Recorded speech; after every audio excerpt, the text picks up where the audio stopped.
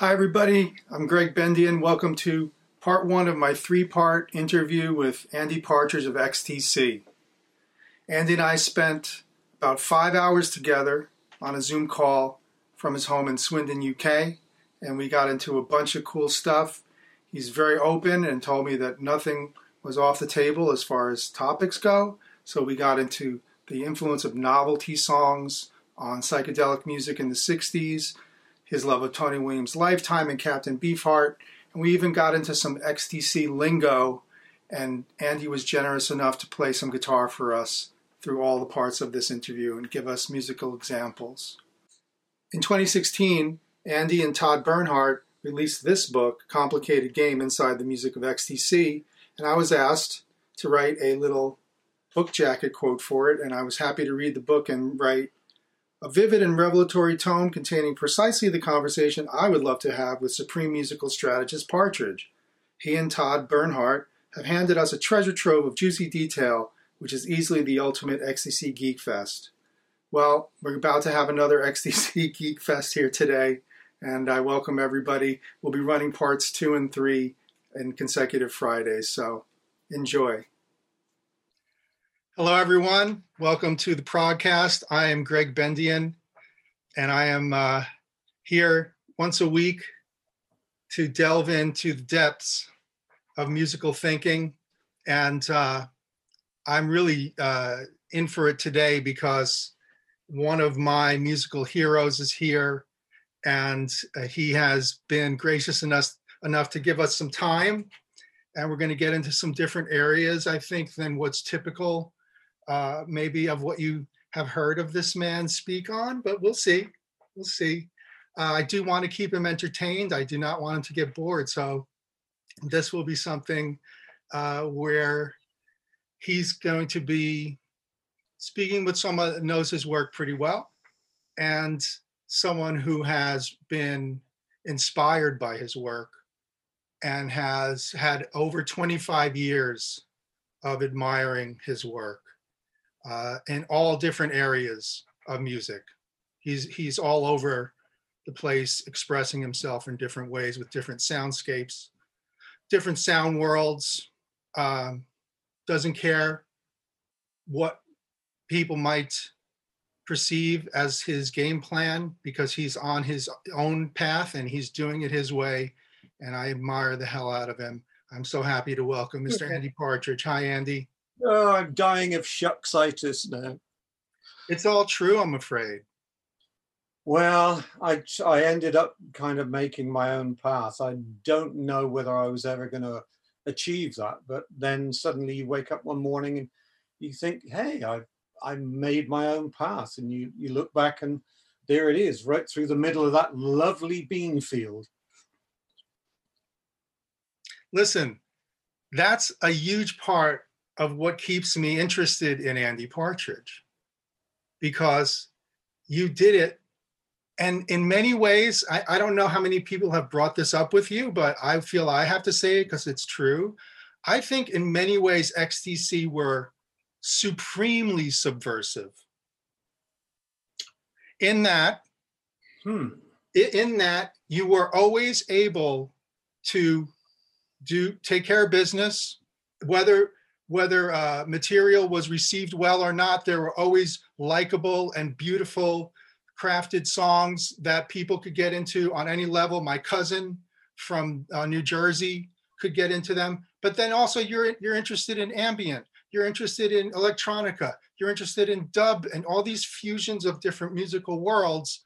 That's not lost on a guy like me who came up with Beatles and the Zappa stuff and all of that at a very early age. And you know, who'd want to be stuck on a musical diet of just burgers? You know, burgers every meal, every day for eternity. No, thank you. You know, there's every flavor of music out there. Why can't we have burger one day and then the next meal we have something totally different, something vegetarian, a nice soup, a goulash, you know, some Japanese foods. It's all out there in musical terms to eat and to defecate, because making music is very close to shitting. And well, or it could be close to making oxygen. no, I think because I never met a musician that wasn't fucked up. I think making music is purging yourself of all that fucked uppery. In your case, is that true? Absolutely, 100%. It isn't mine. It totally. And I'm not going to get all emotional about it, but making music is one of the few things I can do to consciously or unconsciously rid myself of some of the pain, some of the mess from the past. I'm still working out stuff from when I was a kid. I think so. I think we all are. Yeah, what's it? The first 7 years you're getting filled up with crap, and the next 70 you're trying to get rid of that, trying to get back to that neutral state. So I never met a musician that wasn't a mess, and I think it's crapping and vomiting and getting rid of all this stuff. And I was thinking about it. I knew you were kind of going to ask me things like this, and I'm thinking, well, how can I explain myself? This is like being that grand jury in heaven, explain yourself, young man. Andy, it's part that, but it's also just part, where are you at in your view now as a 60-something-year-old? 67, yeah. So we're 10 years apart. I'm 57. So, I'm at that point where I'm thinking about, because, this whole shutdown thing got all of us thinking about. And, this podcast came about because of this situation. And, the idea that this stuff maybe would be fun to talk about and keep everybody's spirits up to have, go inside because it's so hard to go outside, So you're the guy, to me, you've always been like the obsessive, sensitive thinking man's damaged guy. And very damaged. That's the key word. But deals with it through his intelligence, and a head and heart guy. And that's big for us because we were into that with Joni. Is that Joni Winter or Joni Mitchell? Listen, motherfucker, you're a post-Joni figure. Yeah, hang on. Let me get the teeth going.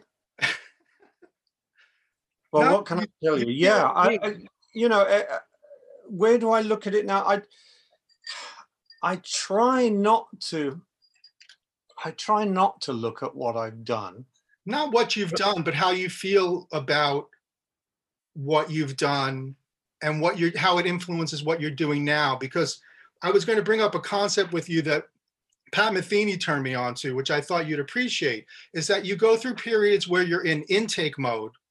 Oh, absolutely. And then you have periods where you're in output mode. Yeah. And sometimes you're in input, sometimes you're in output, sometimes you're sort of mixing and matching and all of this. I think there's also a third state, which is just zone everything out. And you're turning off you're not taking in, you're not putting out, you're just leveling the horizon to be nothing. That's good you don't want any buildings in the way, you don't want any mountains in the way, you don't want any trees or crops, you just want grassland forevermore, and just stare at that and kind of empty the brain and talk to your heart and say, where do you want to go now? What have you always fancied doing that you never did? And this is, I think I'm going through one of these. I'm out on the never-ending steps at the moment. It's the horizon just goes on forever, and I'm thinking, what do I want to do now?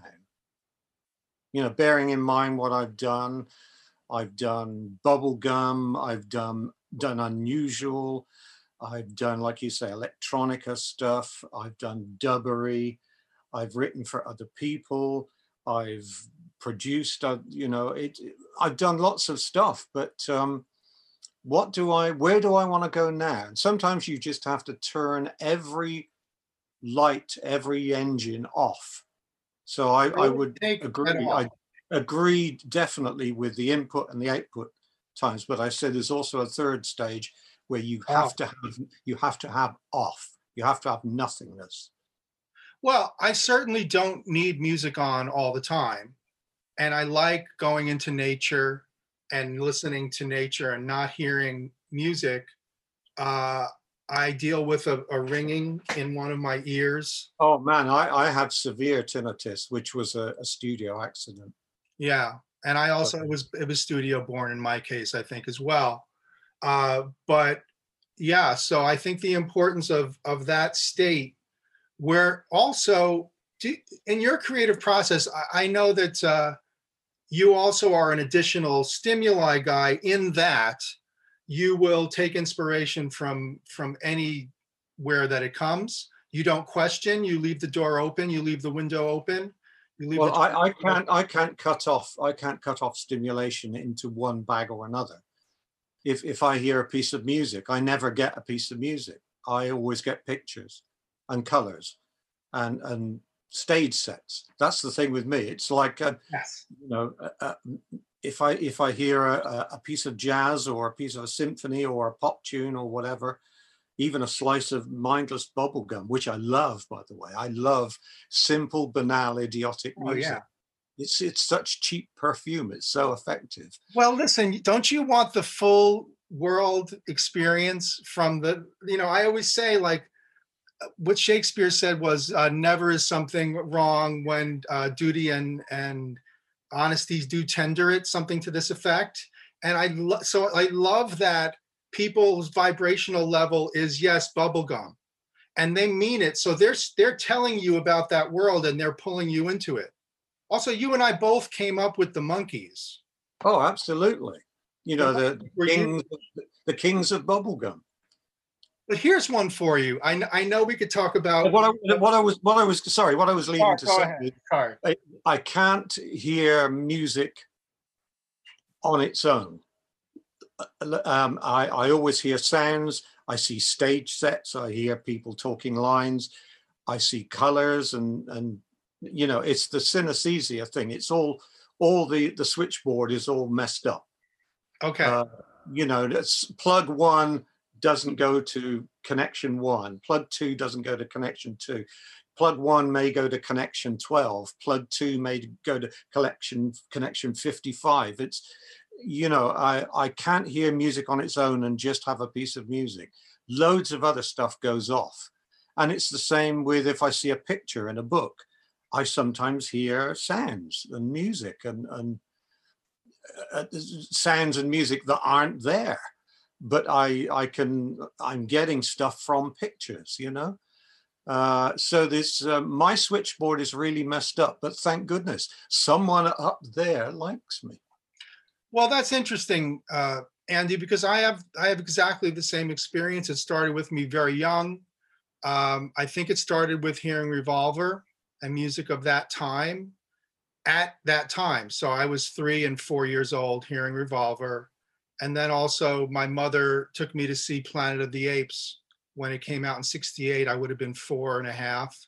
Oh, hence the poster behind you. Yes, it's a huge event because I was so open as a 4-year-old that I was hit with Jerry Goldsmith's world of sound that was that visual world.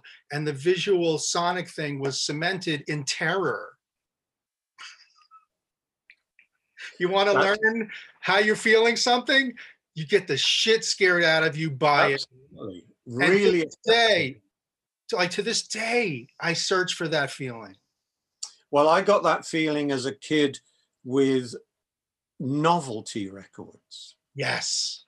Novelty records. The only interesting music that the BBC would play on the radio was for kids. Because otherwise it was just show tunes, which I love show tunes. Light classics. Yeah, I love a lot of light classics. But when they played novelty records for kids, it was always loaded with slapback echo there'd be a section where they'd put way 1,000 tons of reverb on the voice. They'd stop and then they'd edit in a sped up voice piece where there's like a mouse or a germ talking or something. Then they'd have like just gibberish and kind of skits playing out while the band are just treading water, you know. And to me, I loved those the sonic plays, the playlets of novelty records. And some of them really terrified me. Mommy, give me a drink of water, Danny Kaye. There's an airplane flying around my room. And as a kid, I'd lay there and I'd see that fucking airplane going in little circles around above my bed. You know, I would live out these novelty records I was hearing on the radio. Novelty records are huge. Yeah. It's a huge experience. Well, it's our form of what our parents probably had in terms of radio play. Yeah, and I think novelty records caught the generation that were raised on novelty records in the 50s. By the time they were spending their pocket money or paper round money or whatever on buying records, the whole psychedelic thing, which was novelty records for teenagers. It's exactly the same. It's the same process. It's the same echoes, delays, edits, spread up, slowed down, backwards, playlets, It's the same thing. It's just the generation is 10 years older. They got some money to blow. You know, Strawberry Fields Forever is a 1950s kids novelty song made for a kid who grew up during that period, who was being produced by the guy that produced those songs. Produced all those records in the first place. Yeah, absolutely, 100%. Yep. So blows smoke out of barrel, reloads for another. Hey, we got there together. Yeah. But listen, that is something I did. It's, you know, I'm so glad you happened upon it because it's on one of my cards. But I really feel that you, of all people, in that period where that music comes around. So you're aware of the kids' records going into the next phase. 100%. That's what happened. And you're a synesthesia person. And I was also alive and aware of a lot of that stuff, like I say, at around 5, 6 years old, still in the 60s, 9 years old. So that stuff really got in my head. And I had scenes and colors and lighting and all of these details for all of those early songs. Like 2000 Light Years from Home used to really terrify me. Oh, wonderful record. My favorite psych album of all time. Everything is wrong/right about it. Oh man, Citadel, the poetry in Citadel, the sonics, the sloppy drumming, Jesus Christ. I mean, everything about that track is perfection. And it's really, it's brutal and dreamlike. It's like a violent, multicolored dream. It's wonderful. I love that whole album, you know? Yeah, the trippier, the better for me. Yeah, that to me is, if you pen me into a psychedelic area only and get the pistol to my head, Satanic Majesty's Request is, I'm a bit obsessed about it. I even know that at one time it was going to be called Psychedelic Christmas, because at the end of side 1 you have the theremin and sort of white noise.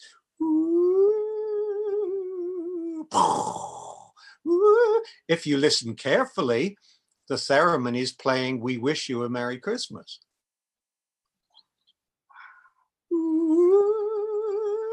Okay, but just let us just think for a moment what that would have been, what it would have meant if they went with that.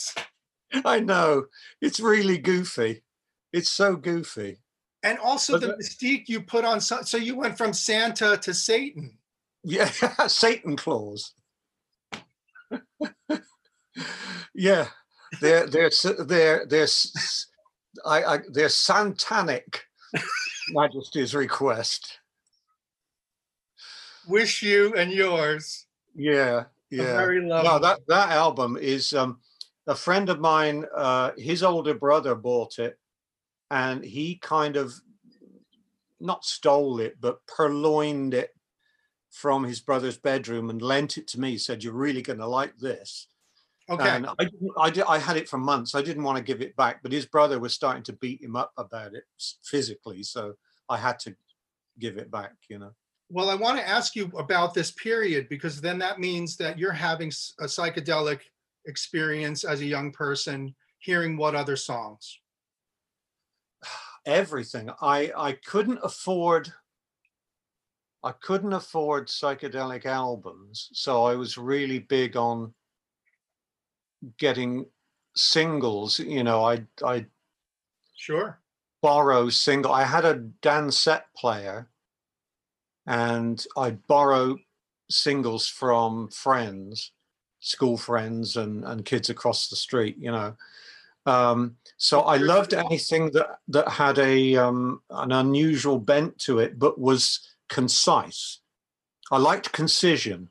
I get bored too quickly. I'm a bit ADHD like that. I give me 2.5 minutes, and then I'm kind of, okay, what's next? What's next? You know, drives my wife crazy. She's, you know, she says, you're just too on, calm down. And I get Because your material bears that out pretty clearly.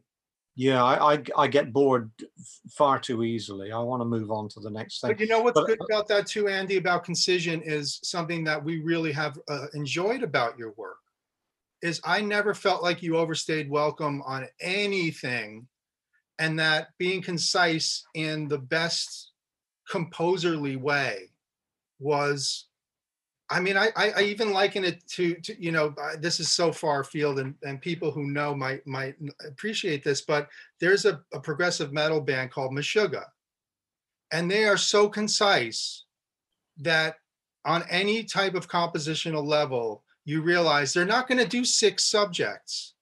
It's going to be 3 subjects max, developed over time in around 4 or 5 minutes. And it's never 20 minutes, you know, not to say never, but this kind of thing where you say, this guy takes me from here to here to here, and everything makes sense along the way. Oh, and then there's a surprise. Oh, and then there's some unusual choices. And you know, surprise is essential, Greg. If music without surprises, music that goes along like this. Oh yeah, okay, yeah. No, music has to whoop. Oh, and just when you thought we were going over there, a little piece comes in from over here, but that fits where that's going to go later. Oh yeah. Oh wow. No, if it's just a straight, you know, if it's just vanilla, I can't take vanilla. Who wants a diet of just vanilla? I think the ADD, the age group, the age period we're talking about, and the movement of radio and music to be produced to be visual, created the perfect storm for us to become the beasts that we are. Yeah. I do think I would borrow. You were asking about records. I couldn't buy albums because I just didn't have any money. So I would borrow or swap or whatever singles from kids, and I loved things like My White Bicycle, you know, with its backward kind of pulse, and just sort of, I think it's like backward hi-hats or something, but that backwards, you know, it's powered on by that. And again, it's got little playlets within it. It's got strange sounds. It's got some feedback. It's got some unusual backward forward edit things. Loved all that. I especially loved the Small Faces B-sides for some reason. I was hoping you'd say Small Faces. Yeah, Small Faces. They're especially the stuff they did on the Immediate label when they started getting a little more open minded about things, and we're really given a free hand by Andrew Loog Oldham to yeah, do what you fancy, you know. Loved all that. So when I started getting albums, I was really catching up on the stuff that I was big time exposed to, like Beatles. I one of my first albums, if not the first one I bought, was Sergeant Pepper. How visual was that for you? Bang, boom. You know, it's a mess. Think about that opening moment, right? It's every color under the sun at once. It's every sound under the sun at once. But then the twin track is not long before or not long after that, I bought the Monkees' first album, because I'm seeing them on TV every week, and it's going in my head, bang, bang, bang. This is the life you want, bang. This is how you get off this council estate, bang. Learn to play guitar, write some tunes, bang, bang. Live in a house with 3 other fellas, bang. Have the girls chase you, bang. That was like, that became the Hard Day's Help blueprint for how I get off this council estate, how I don't have to cycle to a shitty job in a factory every day. I want that house with the 3 other fellas and the girls around, and I want to be able to audition in a phone box for a record label. You know, I want all that kind of, I want to be chased by Indian death cults. Well, maybe not that bit. But you chose that. And, you know, I've been thinking about this a lot as I head into my late 50s, that, you know, I chose the suffering. I chose the victories. I chose the ability to do what I wanted, to express innermost things. And what did I think? I was going to get a really good deal for that. No, forget it. There's no money in the arts, son. Not for most people. And then no. People who are for the sponges that are supposed to be packing you in. Oh, we'll keep you safe from harm. We're just sponges. No, the sponges do all the soaking. Well, listen, that, you know, we've been screwed, you know, by various people over the course of our lives. I mean, it could be even an insurance salesman or something, but I mean, it's like you're coping with these things. They're stress points. I also think that I've really appreciated that you've been open about dealing with anxiety and depression, and for those of us who also deal with that. Well, it made me. It made my art. Yes. For want of a better word, I always joke and say the F is silent in my art, but it made that art. I embrace the fucked upness. I embrace being ripped off. I love failure. There's no better teacher in the world than failure. I don't fear it as much. Yeah, I don't fear it at all now. I know that, you know, that I thought that we made, at the time of making the albums that XTC made, I thought, okay, we've made the best album in the universe, and then it wouldn't sell. And so I'd think, oh shit, it's only sold X amount. My God, I thought we'd sell 1 million. Next one's got to be twice as good. Okay, so next one. Okay, we've made the best album in the universe. No, it's not sold very well at all, lads. Oh my God, we've got to make something even twice as good as that, 3 times as good. And that's how it went on and went on and went on. And you cannot buy the lessons that failure presents to you. If you are open to embracing failure, it's a beautiful, shapely woman. It's not a horrible ball of rusty spikes.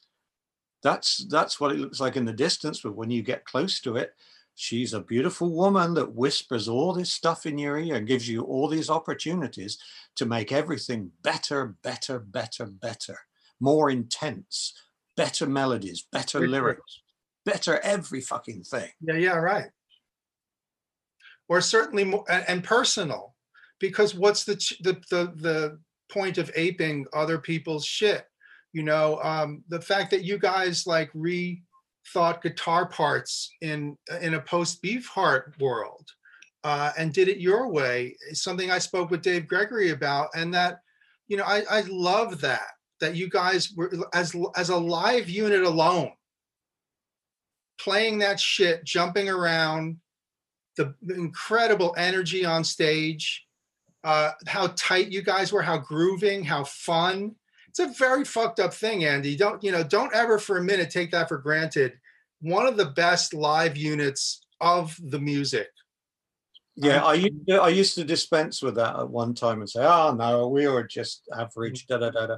No. Now, if I look back on it, I can see, somebody will say, "Hey, I never realized this gig was recorded or this was filmed or whatever," and I'll watch 10 minutes of it and I think that's pretty damn good. There's nobody out there doing that like that, But you were saying about there's no point in aping anyone else or copying anyone else. The thing is, I think that is, for me, copying people and getting it wrong is enormous for me. Okay. Because I'm a dreadful learner. I'm dreadful at learning. Dave Gregory was so good at learning. I used to go and see Dave in bands when I was like 13, 14. He'd be 15 going on 16. And I'd see him on stage playing these Hendrix covers. And I'm thinking, wow, how does he play like that? I'd never be as good as that. And I was crap at learning. The first band I was in was called Stray Blues, and all we played was 12-bar material, but I never even knew the chord of B. Everything was in E, so I'd be playing E, A, and D, because I knew D, but I didn't know B. It was like that Beatles thing. They had to get on a bus and go across Liverpool to learn from somebody who knew what B looked like. I was playing in a blues band on stage, making up this shit as we went along, playing the wrong 3-chord tricks. It just set me on this path to this other universe of getting stuff wrong. Yes. I realized 2 days ago that I'm still playing the Tony Williams Lifetime version of Vashkar. I'm still playing it wrong. And I think I've finally got it now. And I'm so excited. I'm going to just give you an acoustic rendition of the melody because I love that melody so much. Oh, hang on. I just really love the fact that it's B, and then there's that. It's such a McLaughlin thing. We got B, we've got that E flat over the top. Man, that's such a McLaughlin chord. That's true. He's used that a lot. But then you've got your and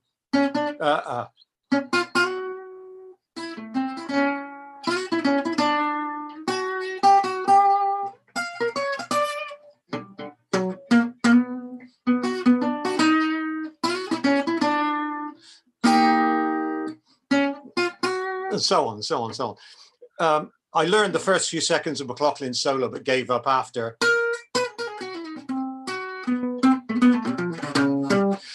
Wow. But that is my Desert Island album of all time. Is it really? Yeah, Emergency. That caught me a sideswipes just when I was. Go on, you want to say something? Well, I do want to say something. I know of your love of Lifetime, but I have to ask you the Lifetime question. Where do you stand on the vocal performances by Tony Williams? I love them because they're so awful. They're so pathetic and keening. We're on the road, no heavy load. It's very much in the same ballpark as what's his name? Drummer, Soft Machine. Wheelchair. Marshall, Mr. Marshall? No. Wiseman, Robert Wyatt. Robert Wyatt, yeah. The same pathetic, keening voice. You just want to cuddle it and say, there, everything will be fine. And that is what the Tony Williams voice does when he sings. He's only singing on a couple of tracks and he's double tracked. But it's still got that Robert Wyatt, you just want to protect it. It's like a little injured lamb or something, That's heavy. It's a 10-ton injured lamb. Yeah, Well, it's you're making me rethink it, and I know that I listen to live bootlegs where he's openly being booed during those moments live. yeah. Well, that's just the assholiness of the unknowing, isn't it? You know, it's yes, your assholiness. You know, audiences are you know. I was very much when we played live. I was very much of the Pete Townsend.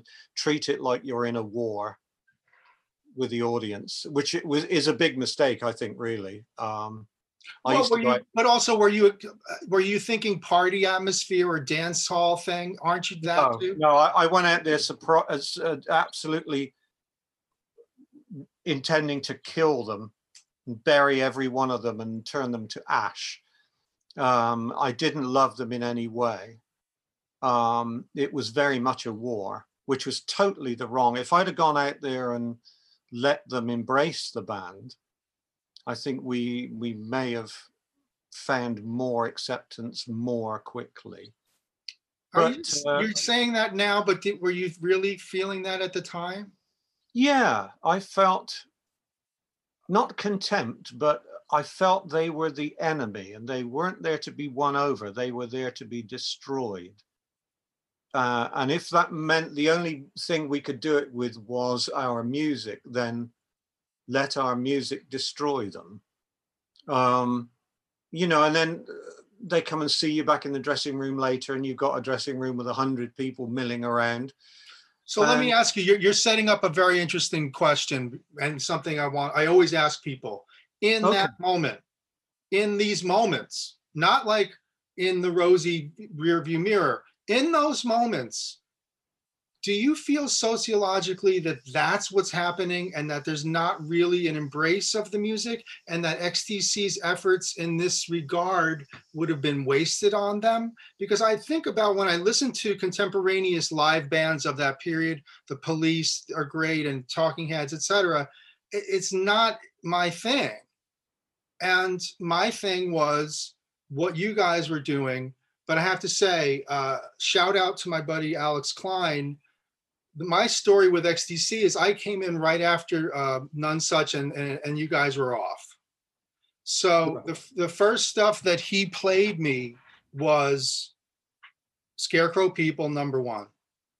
He's a wonderful drummer, composer, and shout out to the person that sent him there was Dan Morris, the late great drummer. So the drummer thing with drummers telling drummers to listen to XTC is a thing.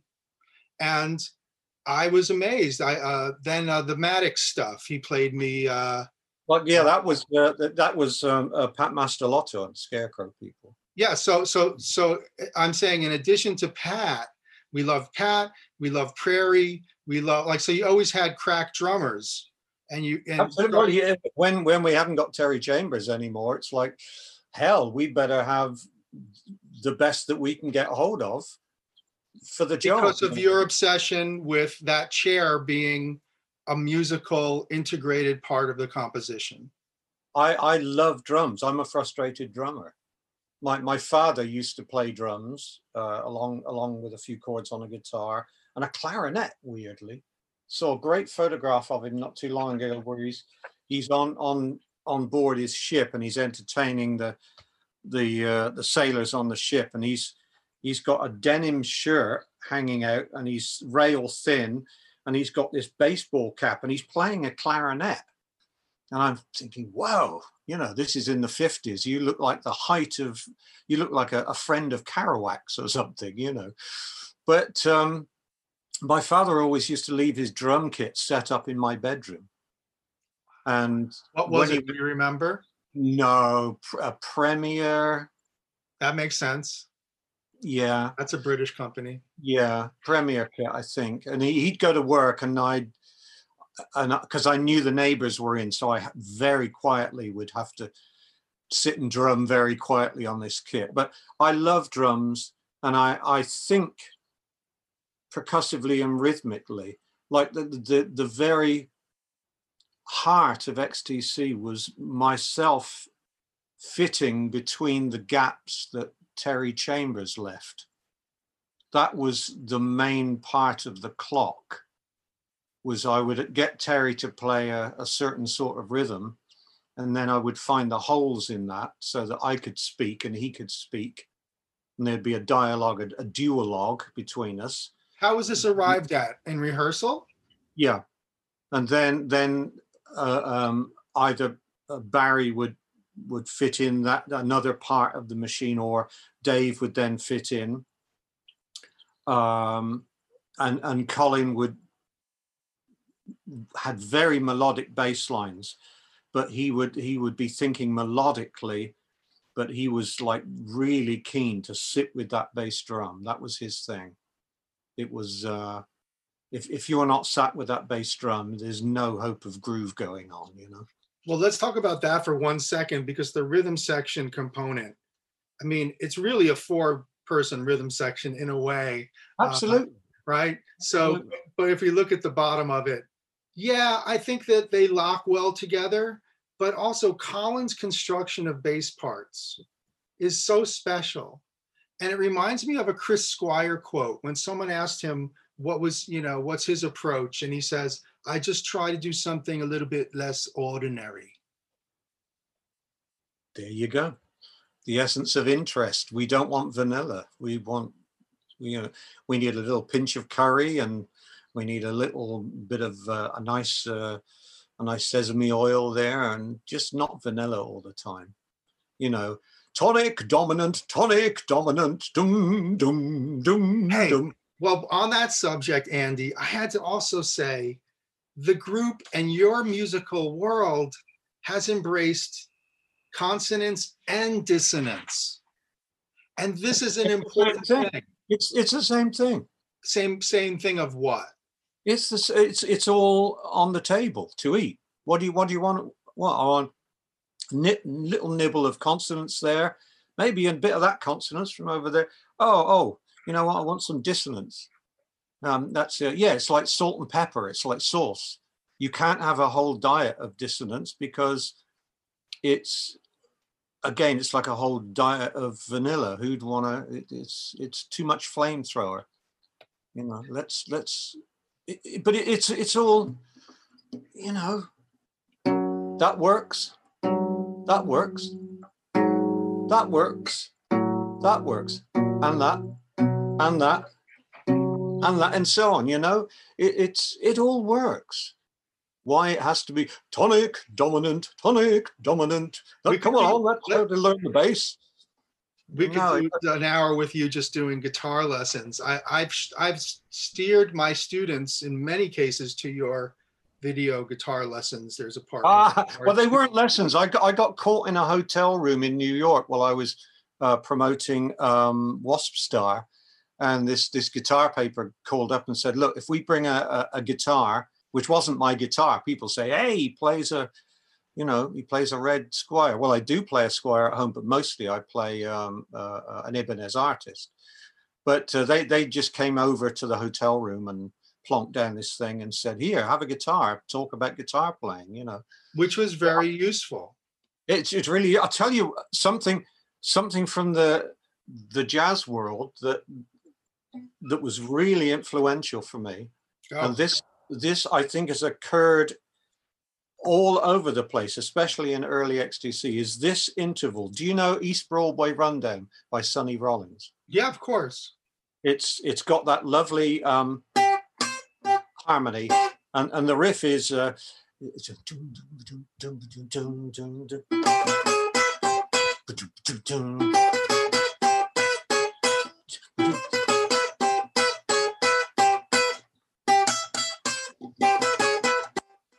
that's a fantastic interval. Fourths, yeah. Yeah, and it's all over C. Yeah.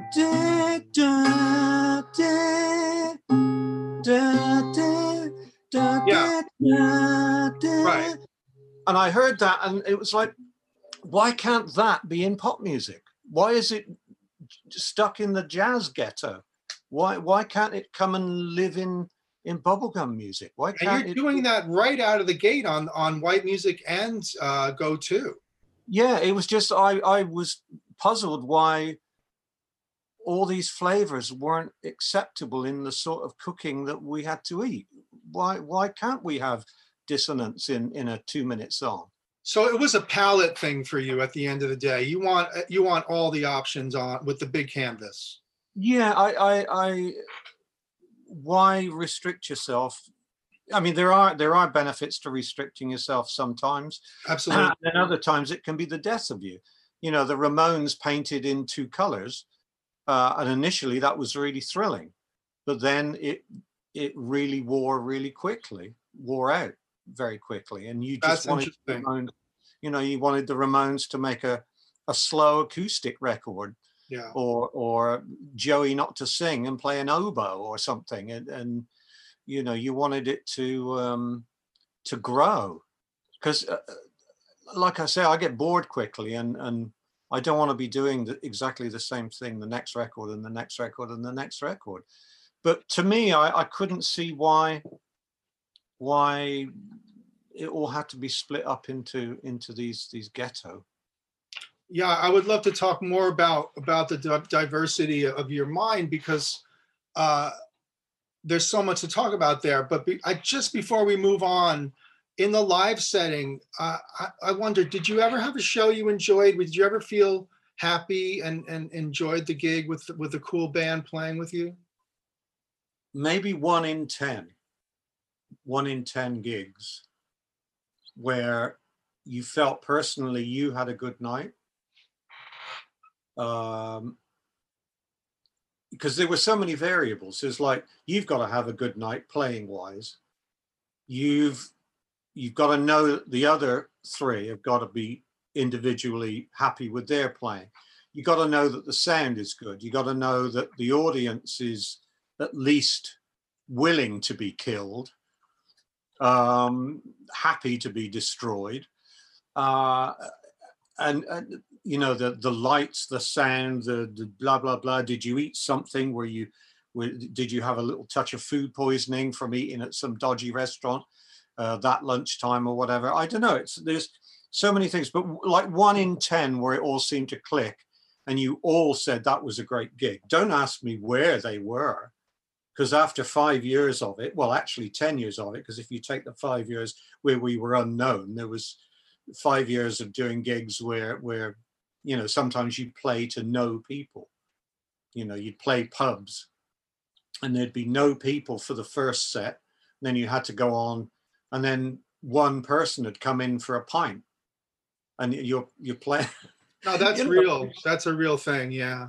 It really is like that. So you just have to treat it like a badly paid rehearsal. That's if you see any money at all. So yeah, 1 in 10 gigs were really good. But how's sound on stage night to night? What? How is the sound on stage night to night? Are you hearing well? Too damn loud. You guys are loud on stage? Yeah. I mean, Colin was Terry? Colin was the loudest. And Terry had to have all his drums through enormous side monitors and floor monitors and stage side monitors. He did? Oh yeah. I mean, I was up on his drum podium one sound check, and he did one snare beat, and it literally blew me off of his podium with one snare beat. That's how loud he needed it to feel it? Yeah.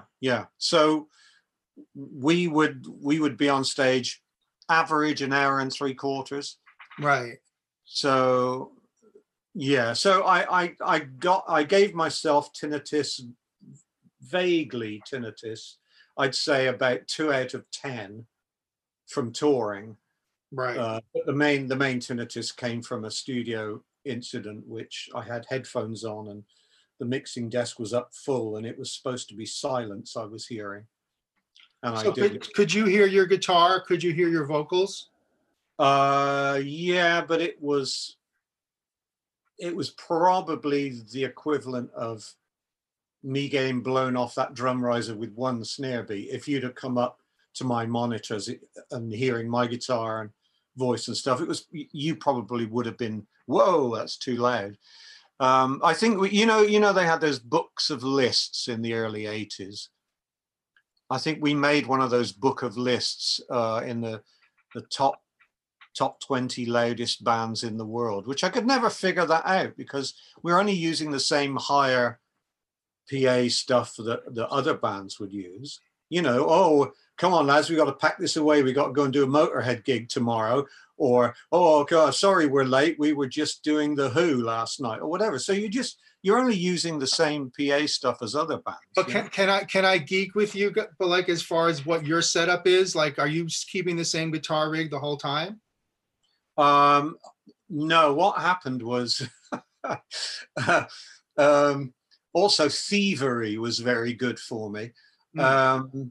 I used to use, when we first started, I used to use a friend knocked up a pedal board, basically a piece of wood, and we just nailed half a dozen effects to it. Which had what on it? Less than that, actually. A fuzz, a flanger / chorus thing. Oh yeah. MXR. No.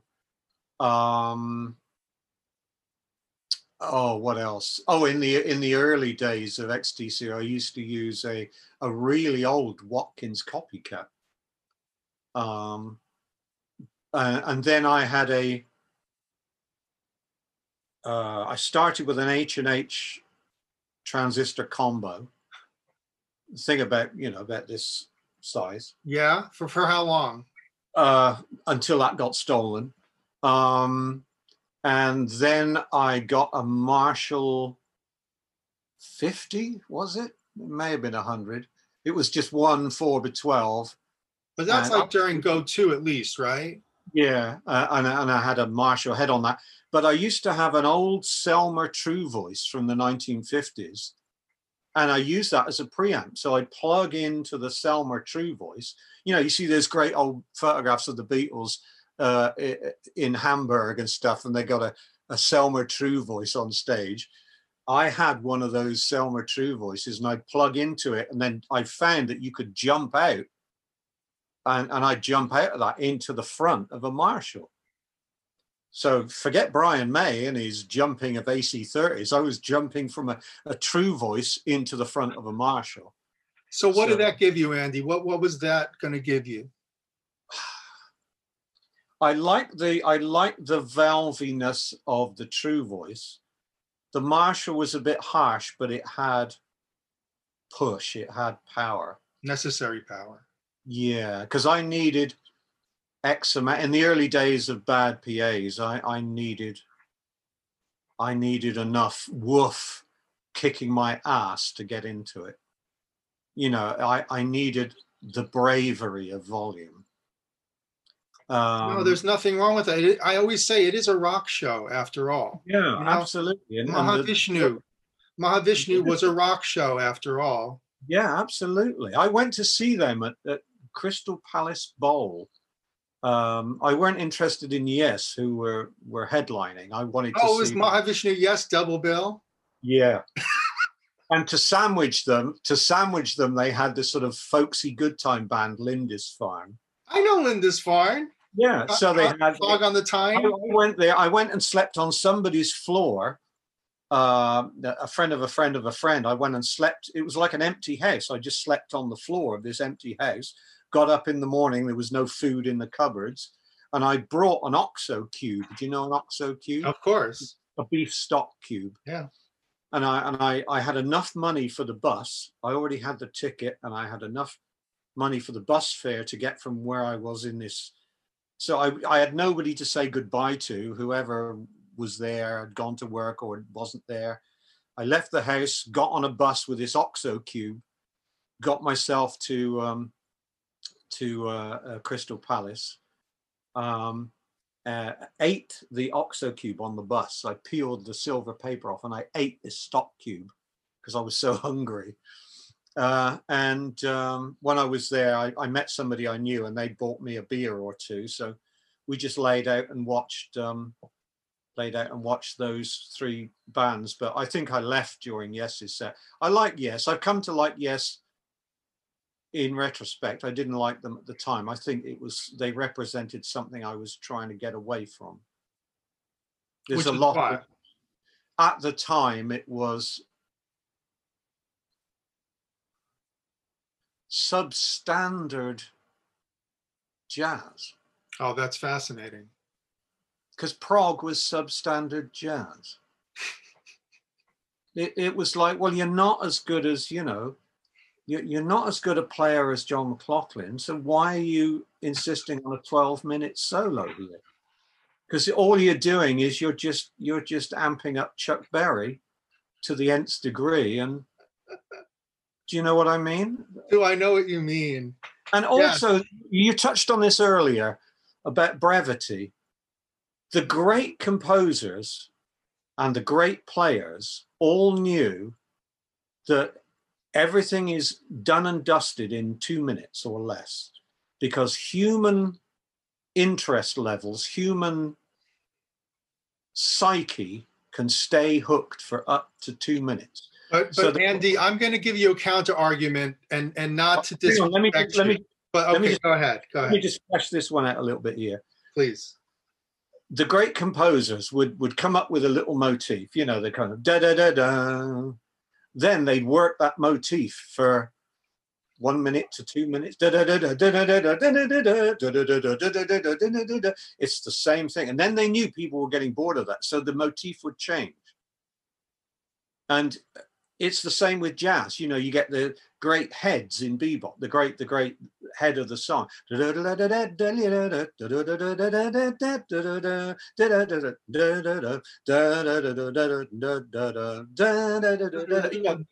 great heads that and then they knew that after this had gone around, and we're talking about a minute to a minute and a half of head, it's time to take off, because people don't want to hear that same thing. They're already wondering what's next, where next. So the long form is not something that interests you in long form. Long form only works if you can. It's like a film. You have to refer to earlier scenes. Mm-hmm. You have to have characters that run through it. You have to have stuff that will come in later that you never saw earlier. You have to have stuff that will die out and never come back. And there has to be a point to it at the very end. And he wins, and he gets the girl, and he finds the gold. The end. That's fair. So much long form electric music doesn't do that filmic journey. It's just schoolboy show offery. But that's certainly one experience, Andy. But there are also other experiences that I kind of want to get lost in something for a long period of time and test because part of ADD is also hyper focus. So we have the ability to do hyper focus on things, and I feel like that served me, because then I'm going to do that when I'm working, you know. So like if I can hang with Steve Reich, you know, music for 18 musicians for 75 minutes, I should be cool, you know. But I don't see that as show offery. To me, that is making a landscape. You're in the train and you're passing this landscape, and oh look, great mountains going by. Oh look, wonderful little village there. Oh, look at that bit. It goes to a beach. It opens out to the sea. Oh look, it's snowing. Yes. So it's. But if it was the same thing exactly for the whole journey, it'd be, is this it? You know. But it's not the same thing with that, because people like Steve Reich and Philip Glass. I mean, my favorite works of Philip Glass, and I love him dearly. I even lived for a while in New York, and I'd see him every evening eating cake in this cafe. But I just couldn't pluck up courage to talk to him. What neighborhood was that, Andy? It was over, Erica lived on 2nd Avenue and 4th. Oh, wow. And so we'd go 1 or 2 streets over towards the west. Or was it towards the east? Hang on. Well, towards the east, there's also those Polish restaurants and really cool cafes. Yeah, it was all in that area that I lived for a few months, you know, like 3 months at a time. Then I'd have to come back to Britain. Visas had run out, and then I'd go back again and do another 3 months. I saw Sun Ra. I was in a diner once, and Sun Ra walked past in all the robes, with a long staff, and he was talking to some young black kid who was kind of expounding and did it, and Sun himself was kind of Sonny was walking along just nodding beatifically, and I was like, you know, spluttering into my decaf. Jesus Christ, it's Sun Ra, Sun fucking Ra. Andy, I have stories for you about those guys, because I grew up with those guys being around. You know, this is why I say I should be interviewing you, for God's sakes. Well, I'm just happy to entertain you so that you don't have to do all of the talking. I want to make sure that you hear some funny stories too. Well, it's sort of the time that I came up in the late 70s, early 80s in the New York area. All these guys were around.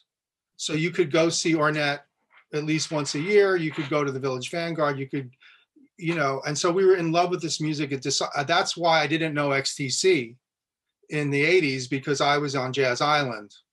Alex Klein, shout out. So on Jazz Island, you're not listening to contemporary, it's all output there, you know, because now we listen to the Cecil stuff and the Ornette stuff and the Sun Ra and the Archie Shepp stuff and all the Coltrane stuff going free. And we were going to, like, that was what we were going to do. There was no racial divide. All the best bands were mixed bands pretty much anyway. So we came into an environment where you would go to see, every time you could see these guys, you'd go see them. So Sun Ra would play at clubs, play at the Bottom Line. Took my dad to see him there. They would come through the audience playing, and, you know, and then he played at a loft space called Soundscape. And my friend was wearing a Charles Ives t-shirt. He had a Charles Ives t-shirt, and we went backstage. We just walked backstage to say hello to Sonny. And he was super nice. And he looked at my friend's shirt and he said, "Yeah, man, Charles Ives." You know, and also this is the time of Sun Ra and John Cage having that meeting. That's right. Yeah. Yeah. I only found out about that recently, actually. Yeah. So there's footage. It's VHS, terrible footage. But you're a fan at one point, I know, of the Grateful Dead. Is that right? Well, what happened was the girlfriend I had at the time had the Live Dead album, the first Live Dead. And without blushing, we would leave Dark Star on during lovemaking, and I kept getting distracted by hearing all these kind of sort of playing a day runs, kind of, you know, that kind of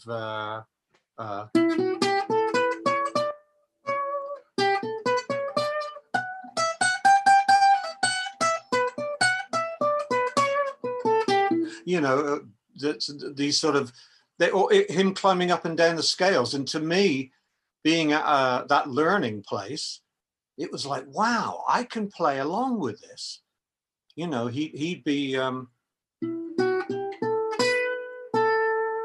okay, I can get that. You know, I can, so it was, I treated it almost like a guitar primer, if you know what I mean. It was a kind of how to play like Uncle Jerry.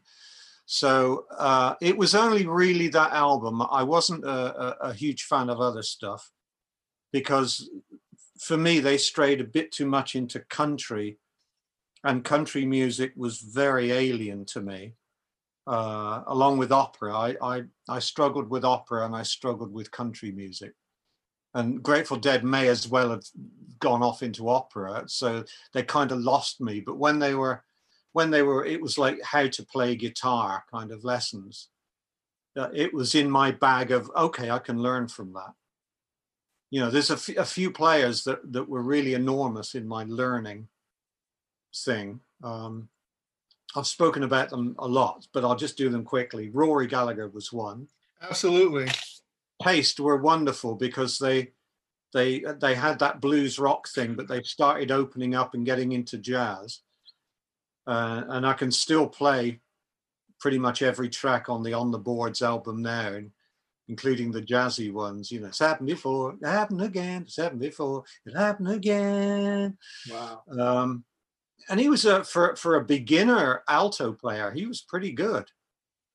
You know, he inspired me to, yeah, if Rory can do it, I'm going to buy an alto too.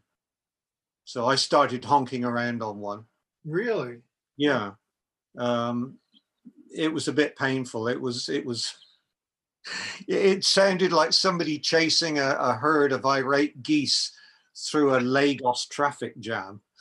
You know, it was just honk city. But Rory Gallagher's guitar playing he was the man for me. And then I fell over John McLaughlin with Lifetime. Were you aware of his other records around that time, like Devotion? Not by the time I'd heard. I went back and checked them out, but the first one I was really aware of was Emergency, and that was a friend of mine called Spud Taylor, who would. He's responsible for the other track of my musical upbringing. I had all the straight stuff from BBC and my parents and the radio and Friends records and stuff. I had the straight track, but the other track, the twin track, was my friend Spud Taylor, who would get a lot of jazz imports and really out there imports. He would get Han Benning albums sent over from Scandinavia. He would get Sun Ra things sent over from New York, and he would force all this really out there stuff on me. He'd say, you know, you give me your records for a couple of months, I'll give you mine for a couple of months. And so he'd lend all my straight stuff and I'd lend all his out there stuff. And first of all, I really resisted the out there stuff, but very quickly I really got to fall for it. You know, I fell big time for, like I say, East Broadway Rundown, Sonny Rollins. Made a great empty landscape. It's most of side one is just 3 instruments, and sometimes down to 2 instruments, sometimes down to 1 instrument. And it's just like you're stood up there on top of a tall building in New York. You must remember, New York was still a fantasy for me then. I'd never been, but it was like I imagined standing on a building in New York and looking out over the rivers. And so it painted great pictures for me. So he would force me to loan all this strange stuff, and I fought it, but really got into it. It just really all clicked, you know. Try this Troutmouse replica. No, it's rubbish. They're playing out of time and out of tune. And I fought it and fought it and fought it. And then suddenly, bong, the light bulb went off. 1,000 watts. Is it the third or fourth listening? Oh, it was, I must have had it for like 6 weeks, trying it every day. Really? And I thought, I can't get this. And then suddenly something just hit me that, no, they're playing it like this because it's been rehearsed like this, because it's been written like this. What's the first visual for you in that Beefheart stuff? Well, it's difficult to undo from the brilliant Americana of the lyric. You know, there's so much in that lyric that was exotic for me. You know, whether it was, you know, the constant dropping of brand names, like a lipstick Kleenex hung on a pointed forked twig, or my Spidell wrist ran my honey. You know, it's this landscape made by dropping trademarks and trade names, and then the you know, the poetry, which was severely American. It was more severely American than Steinbeck or other shit that I was reading. Well, you know what it is, Andy? To me, it's American beatnik. Yes, yeah, it's Kerouac. It's Kerouac in the Mincer. It's Steinbeck in the Mincer. It's all that stuff.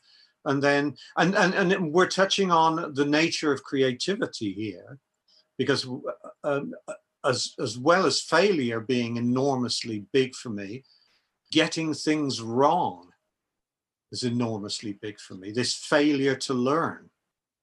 I'm learning things wrongly. I can't work out the chords. So I didn't know the chord he's playing is, so I'm getting my fingers in the wrong place and playing. That's much more interesting. I've never heard that chord before. or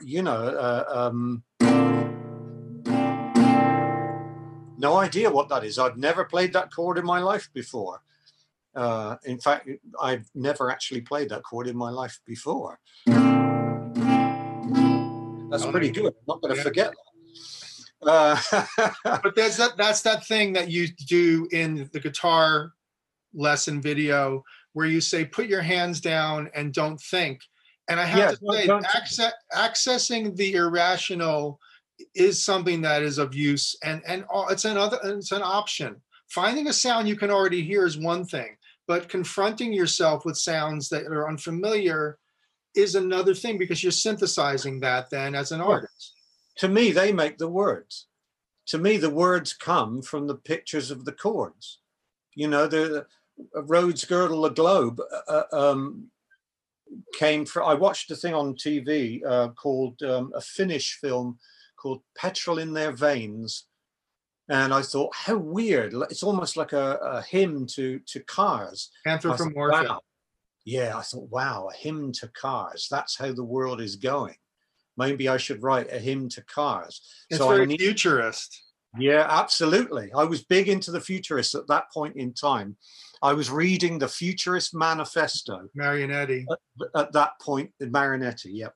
At that point in time, you're the only person that's twigged that in all these years, but I can tell you that's what I was reading at that point in time. It also looks like an Eastern Bloc propaganda poster when I hear that song.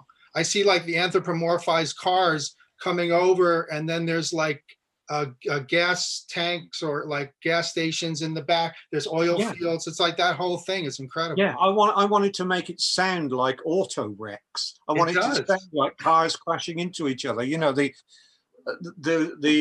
starts on that. Well, it starts on that interval, the East Broadway Rundown interval. It starts on. It's the same interval with the B on the bottom and the C and the C and the G on the top.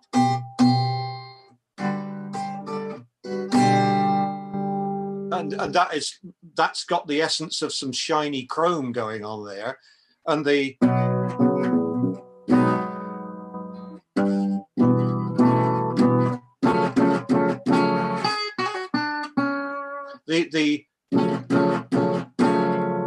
that's headlights smashing on and on. That's cars with headlights getting knocked off in an auto accident.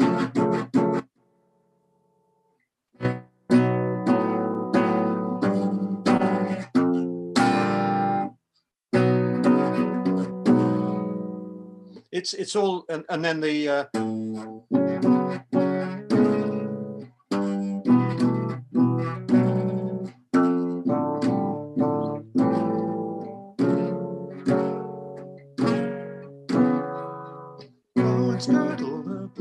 it's all about colliding metal and not as in heavy metal, but colliding thin car panels with passengers in, and it's Andy Marinetti, the music of the machine. Man, I love that whole futurist thing, and I thought great, isn't this punk rock good, because it will grow and it will become like the next chapter of futurism and Dadaism, but it didn't. It ate itself very quickly. Oh, that's interesting, because as XTC comes upon a scene that's throwing around terms like punk and new wave and all this shit, you guys are coming in with a different aesthetic, and in a way, you're eschewing any sort of connection to these things. I think you guys, also being in Swindon, probably helped. You had your own thing from your own set of interests. Well, we came from a joke town. That's the thing, you see. How so? Swindon's the joke town. Every country has a joke town. I don't know what the joke towns are in the States, but well, people say New Jersey, where I'm from. There you go. So, well, it's if you when Ricky Gervais wrote The Office, he based it in the two joke towns are Slough, so he based The Office in Slough, and then he had a team visiting or joining them from the other joke town, which is Swindon. And Swindon's got this reputation of being on the edge of yokel land. So, you know, my accent is country boy. And so, and anything that comes from that town must be backward and stupid and a bit country, hayseed. So, you know, we'd go and do gigs in London or interviews for the music papers. And it was, they were all talking in this fashionable fake Cockney, the Mockney accent, talking like that. Where are you lads from then? You all sound like fucking farmers, don't ya? And because, you know, Swindon was out on a limb. Anything that came from Swindon was a joke. So therefore, oh, that XTC, they're from Swindon, and they, you know, it was considered to be a joke. So that was why we could never attain cool in England. Okay, but cool wasn't of use to you. No, I thought we were para cool. We were above, beyond. Cool was over there. Well, that's a club we're never going to get in, so forget it. No. And in fact, you were cooler by doing that. But only the uncool want to get in the cool club. Well, look, you know, what does it cost you to be cool? Maybe too much, you know. I think. Yeah, I think if you're passionate, you have something that's above cool. If you're passionate about something, you have your own thing that's not in the club of your convictions. Yeah, absolutely. That's important. Absolutely. When everyone says, I know we were mocked viciously in our own country. We didn't get that mockery in Japan or in America or Germany or Holland or other places, but in our own country, we were jokes.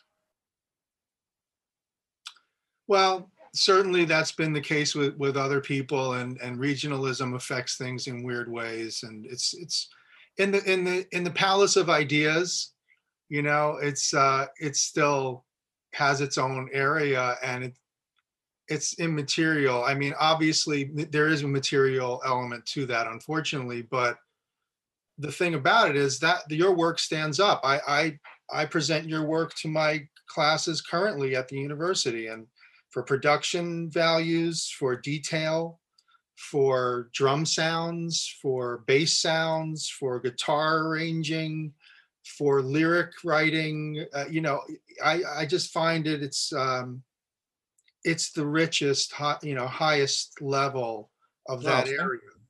Thank you. I mean, I was immensely lucky finding the people I did. I found Terry and Colin, who came as a team, because, you know, bass players are rarer than hen's teeth, and drummers who can keep time are rarer than hen's teeth. There's plenty of drummers that I played with that can hit drums but can't stay in time, and that's the first job. Your first requirement is you are the drummer. You are keeping the time. You know, you're not following the guitar player who's speeding up. You're not following the piano player who's going in and out. You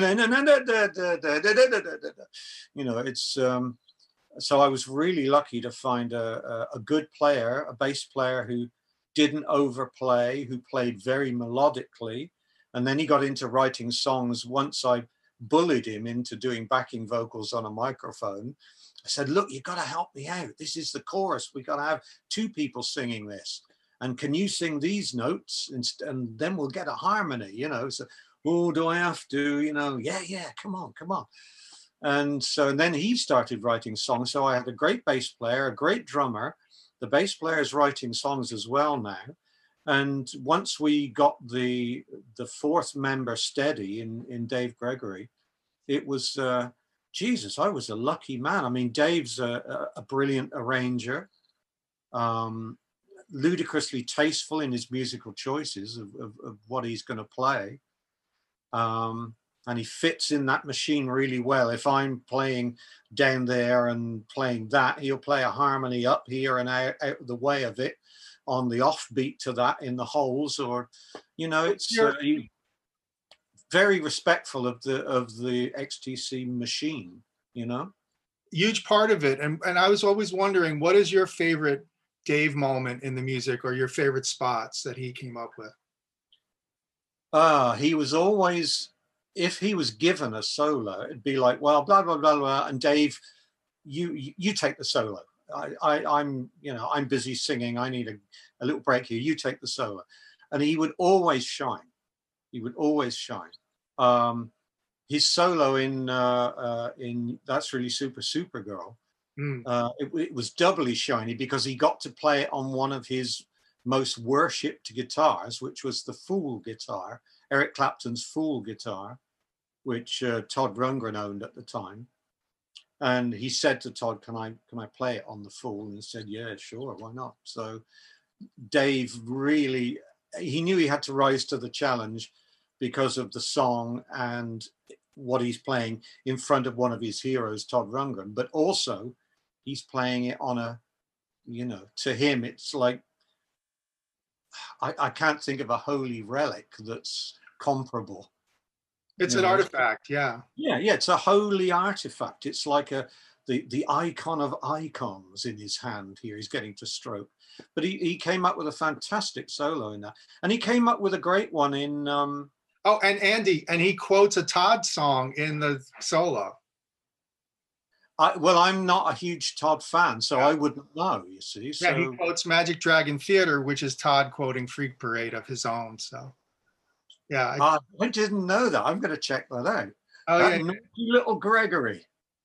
Old Granny Greggers is quoting people.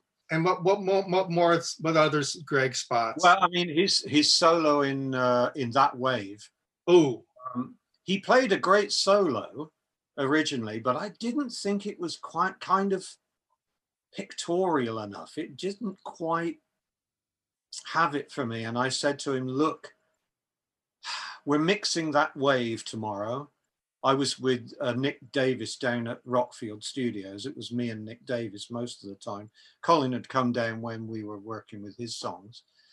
But I said, look, and I'm really not happy with the solo on That Wave. Can you come up with something else? And so he didn't want to. He was really resentful. But he drove down with his amp and guitar, and he had this solo which just, I used to have a lot of hair before that solo. Blew it all off. Yeah, it was incredible. It like came from 50,000 fathoms down, took off, did an aerial display, and back in the ocean again. That's interesting. That's my image on it too. Yeah, and it just rises from the depths and comes out like some sort of metallic serpent grinning at a molten. For me, it's like a molten metallic thing that shoots up and comes back. Yeah. And that's what I wanted, and he delivered it. But it's difficult because if people aren't quite doing what you hear, you've got to find the language where you're trying not to upset them, but to inspire them to pull something special out of the bag. But Dave usually pulls something special out of the bag, whether it was his kind of syncopated parts. He was great at sort of almost like a human version of the Baba O'Reilly. Well, he does it with you on Optimism's Flame. Oh, he's fantastic on that. Yeah, there's so many good moments. Dave and Colin too, and Terry. I mean, I never realized it at the time. You don't realize it because you're in a band with a bass player who lives 2 streets away from you and went to the same school as you.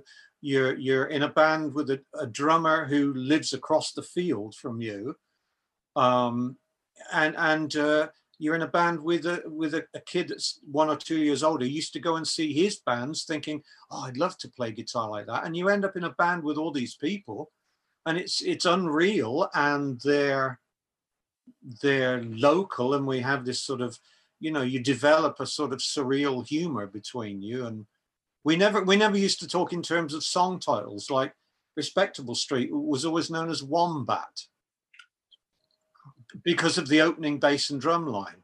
Wombat, wombat. after the guitar, you know, you get the guitar doing. Yeah, I know the intro. You know. And then you get wombat. And so it'd be like, oh, what are we going to open the set with tonight? Oh, let's make it wombat. Okay. So it'd be, and Battery Brides was never referred to as Battery Brides. It was always referred to as Bjorn Borg, because that was the sound of the flanger bass. Bjorn Borg, Bjorn Borg, Bjorn Borg. It was so, you know, a lot of songs became known by their onomatopoeic fingerprint. But that's all part of the kind of band language, you know. Somewhere over there, years ago, I started a dictionary of XTC speak. Oh, wow. And I got about 100 words in, you know, how to speak XTC. That's fun. So if you were in the dressing room and you heard us saying this stuff, you'd know what we meant, you know. It's almost like Cockney rhyming slang, where they could talk in front of police informers without the police informers knowing, or Polari, the gay language, where they could speak in front of straight people without them knowing. So we developed kind of our own language to some extent, you know. That fits in perfectly with how I think of you guys. Yeah.